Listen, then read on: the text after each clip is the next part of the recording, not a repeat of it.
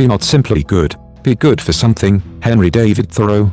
This is great advice, but try not to be too much of a good for something.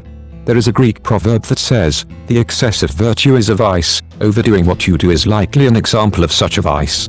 You just don't know when to quit. Sure, it makes you feel a bit superior, but as Ts'ai Ken T'an advised, water which is too pure has no fish, and that isn't a good thing. Even Abraham Lincoln said, "It has ever been my experience that folks who have no vices, have very few virtues." As you see, overdoing it definitely has the potential for getting really unacceptable.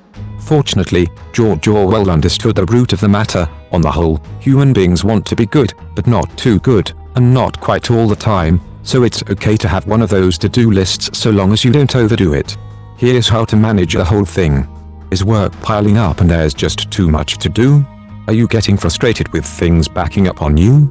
Does your to-do list keep getting longer with no end in sight? Would you stop and relax if you weren't so uptight? Does the daily rat race leave your head spinning? Is it depressing to see that the dumb rats are winning? Are you holding up the world but feeling it slip? Is the balance in your life beginning to tip? Did your future just flash before your eyes? Was it what you expected or a total surprise? Either way, you don't need to see it twice. Put on the brakes and consider this advice. Grab the to-do list and a ballpoint with ink. Shortening the list isn't as hard as you think. Put a check mark beside jobs actually belonging to you.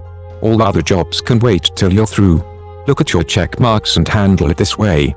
Put a plus beside tasks you can finish today. Rank the plus items from more urgent to less. If it's hard to decide, quick take a guess. Take your plus list and cut it in half. Cut it in the middle and don't stop to laugh. What you have left is urgent, so approach it this way. Just buckle down and do today's work today.